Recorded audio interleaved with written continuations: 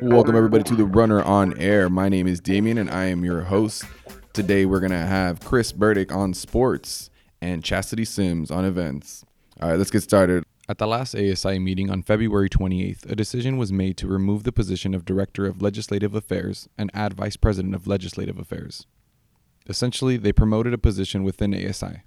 Aaron Aragon, who currently holds the position of Director of Legislative Affairs, said about the decision. There was a Vice President of External Affairs a couple years ago in Associate Students. The position lost interest. Again, it was a different time. We're looking at 2015, 2016. And then they decided to bring the position back as a Director position to Leg Affairs to get more interest in. As last year we developed a lobby corps team, which lobbies on behalf of the university. So now there's interest in the position, and it was a perfect time to bring back the Vice President position for Legislative Affairs to really lead advocacy efforts for the CSU Bakersfield campus, CSU AV, and the CSU. Most CSUs, associate students, have a Vice President of External Affairs or Vice President of Legislative Affairs, so it's time for this associate student to go back to having our Vice President of External back on the executive officers. In an email sent by Leslie Williams on February 27th, the provost recognized the new interim associate vice president for faculty affairs. Bruce Hartzell, lecturer for the master's program in social work and an active member of the faculty senate, was appointed to the position until fall 2020. Hartzell said about the position, "Because this is an interim position, to me the most important thing is to maintain continuity and stability so people have a sense of security that life goes on even though there's a change in personnel. I think the other important thing for me to do is try to make sure faculty members feel supported. I think when faculty members feel supported, things tend to go well. And when faculty members feel insecure because of changes that are going on or whatever other reasons, then that trickles down in a lot of ways, and that's not good. So we want to make sure faculty members feel supported. It's always an interesting challenge to move from one side of certain kinds of issues to another side of issues, but it's not really unusual. As an example, if we think about the difference between a prosecuting attorney and a defense attorney, it's not unusual for people to switch from one side to the other. We know the issues. In a sense, we all believe in the system. We believe in the process. We want to make sure there's a good process. And so I think it's reasonable to assume I was chosen for this position because I'm very familiar with the processes involved, which is in a sense the HR function for faculty as distinguished from staff on campus. The conditions under which faculty members work is really important for the experiences students have in the classroom. So recruiting, selecting faculty, supporting faculty on the job, supporting the department chairs as they try to coordinate the things that are going on within their departments are all part of the function of this associate vice president position. And so although there's not a direct impact on students, there's a really important indirect impact on students. I think it's important that all faculty and students know we're a team. We're here to support one another. We want to build a strong sense of community where people know how to deal with conflict effectively. If we can't do it here on this campus, it's unrealistic to think we can teach people to do it out there in the community. So it's really important that we learn to treat each other well here. The Counseling Center received about $200,000 from two different grants. Janet Miller, coordinator of the Counseling Center, shared with me how she felt. I'm thrilled. We need money for more counselors, but since that's not coming down the pike, we got one-time money to be able to provide outreach and information. And so I'm tickled. Anything we can do to address psychological injuries and the symptoms that happen for students, the better off we are. The wellness component of the Basic Needs Partnership was for $75,000. Oh, that one's really exciting. So we're going to use that money to increase our media and our audio presence on campus. When I wrote this grant, I was thinking about trying to create videos that will maybe indicate what it would be like to make a first appointment, or what do I do if my friend's talking to me and I think they need to go to the counseling center? How do I do that? We also have workshops, Anxiety Toolbox, Getting Unstuck from Depression, Rio, which is a mindfulness workshop. And we can professionally video those and then be able to upload them onto our website. So student who's nervous or worried wants to find out what are some tricks to manage anxiety can go to our toolbox and boop, watch that video or those series of videos to see what information is available to them and to build their skill set. We're doing that with the audio portion too. For example, creating guided imageries to help people relax. We'll go through the progressive relaxation steps to help people relax a little bit. Words of encouragement and, just things that students can access at 2 o'clock in the morning for a little bit of, I think I can make it. So we're going to do that. Also some outreach, and for the Antelope Valley Center, we're going to create a peace space out there. There's a tree that's been determined that we can use that, build a bench, maybe make a water feature there, and then outreach-y kinds of things. You see, there's not very many of us for all the students that there are, so we were trying to find things that we could do that weren't going to tax the counselors even more, or just buy brochures, right? Pass out $125,000 worth of brochures. So we found and developed things that maybe students and faculty can actually use in the moment when they're upset. CSUB received $125,000 with the Mental Health Partnership. AB 74 goes with the basic needs. The $125,000 that we got is the governor assigned the CSU $3 million in one-time funds to be used towards mental health.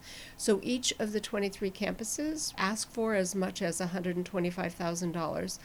We were stuck, right? Because here's somebody that says, here's $125,000. We're like, but we need people to do the work. So what can we do that will still get information to students, faculty, and staff, but not overtax the counselors who are here doing the work, right? I don't need them out tabling when we have a wait list of students. So I dreamed up the Central Valley. Dr. Wallace gave me the name drive-ins.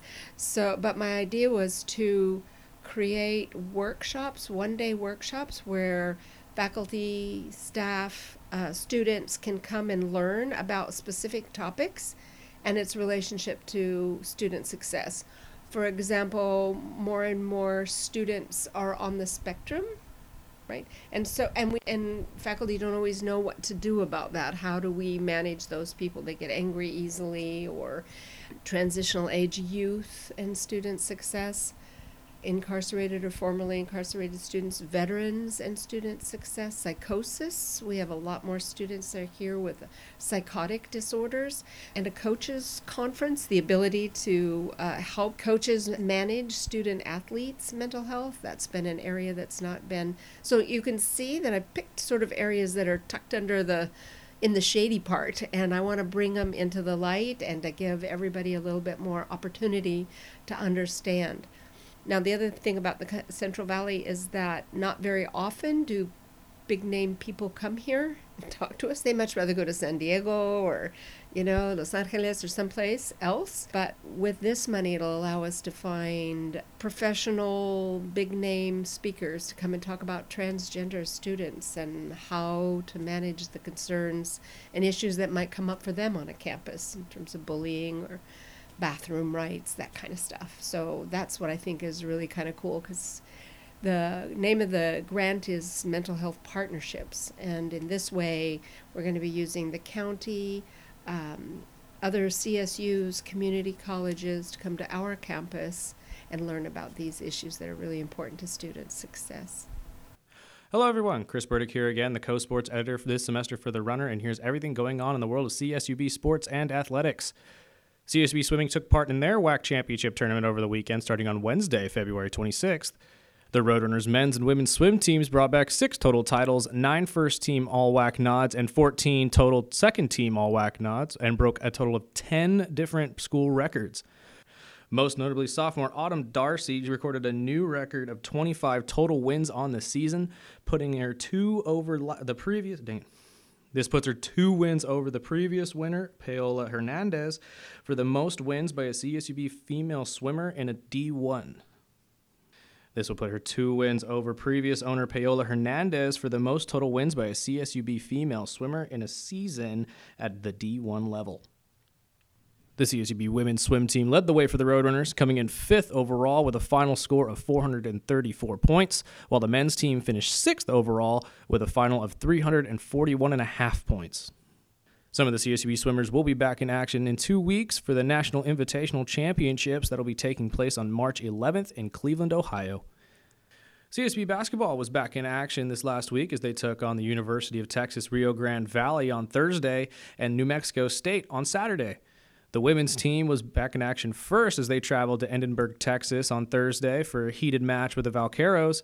Sophomore Jaden Eggleston was able to keep the Roadrunners in the game throughout with her 14 total points and 6 rebounds, but unfortunately it was not enough to push them past UTRGV and were unable to bring home the win in Texas. The team fell with a final score of 74-65. They continued their road trip on Saturday as the Roadrunners traveled to La Cruces, New Mexico to take on the Aggies. This team was able to push the game to overtime after a late fourth quarter comeback. 4 different Roadrunners recorded double figures in points, but it was not enough to beat the Aggies in overtime as they lost with a final of 67-62.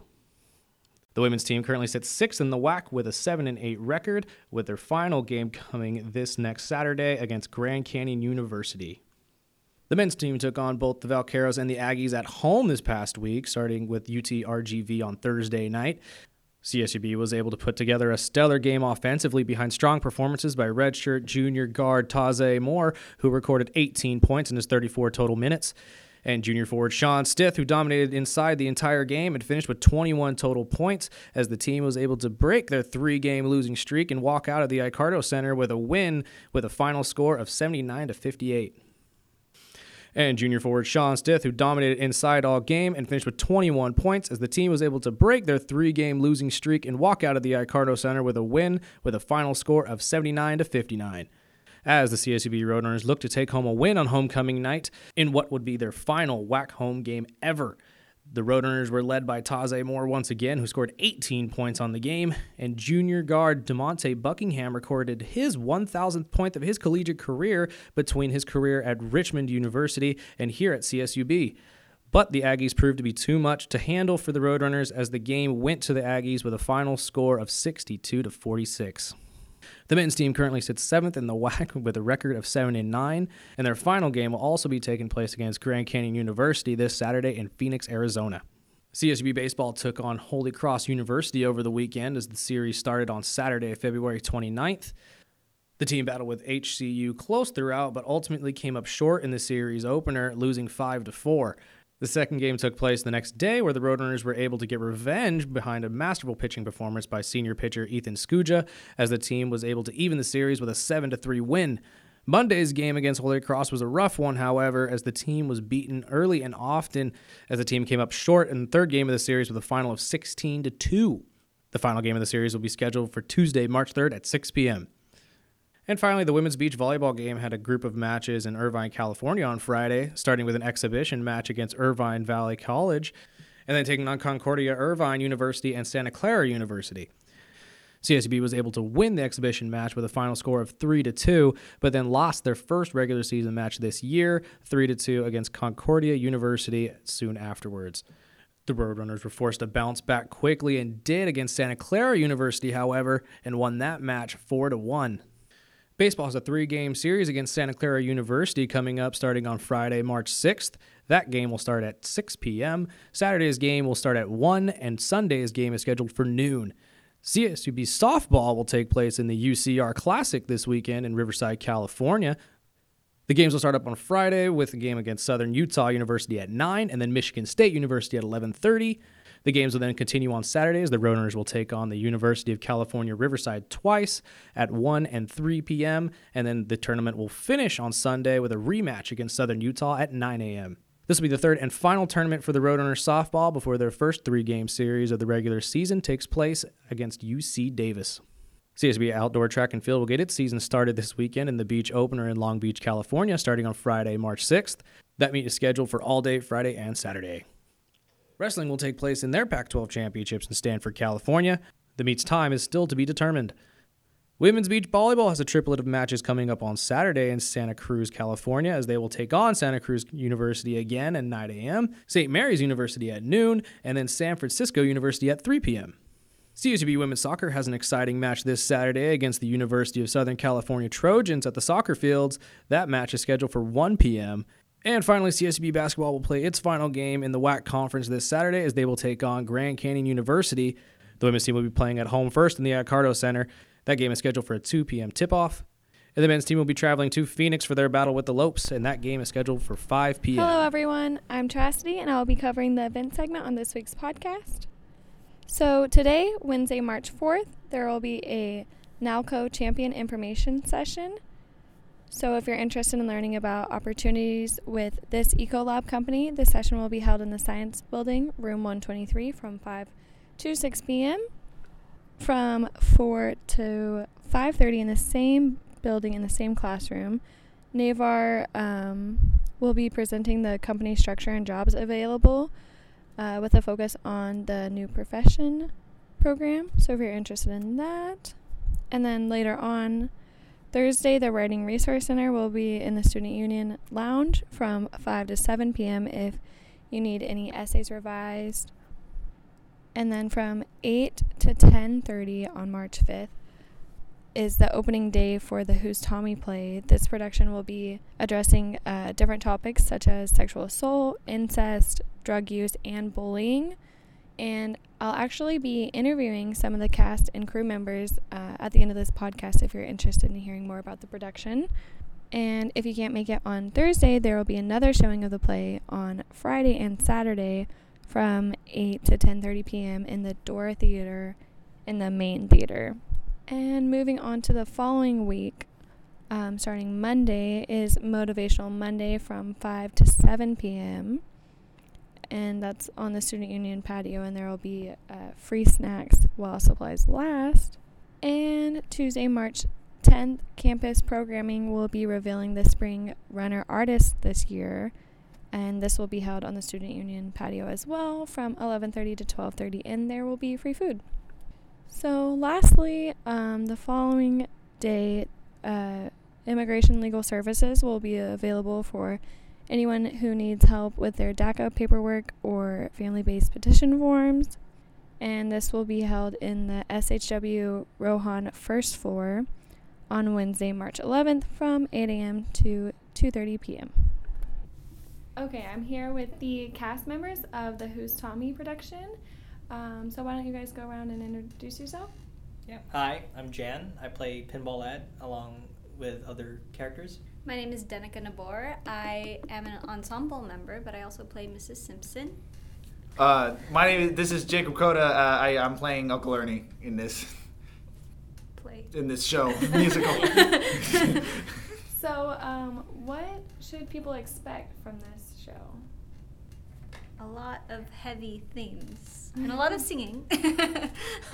A lot of singing. If you're into rock, if you know The Who, this will be a familiar musical for you. Yeah. There's been actually a lot of references to The Who, like Pete Townshend's favorite windmill guitar playing at one point. I think someone did that at some point. But yeah, there's going to be definitely a lot of Who references, a Keith Moon reference, like everyone in The Who, there's a reference there. I think I might have done that reference with the guitar. Yeah. Because I do it in one of the songs. The numbers. The numbers. Yeah. numbers. I do it for one of them. Okay, so I heard that it's pretty heavy.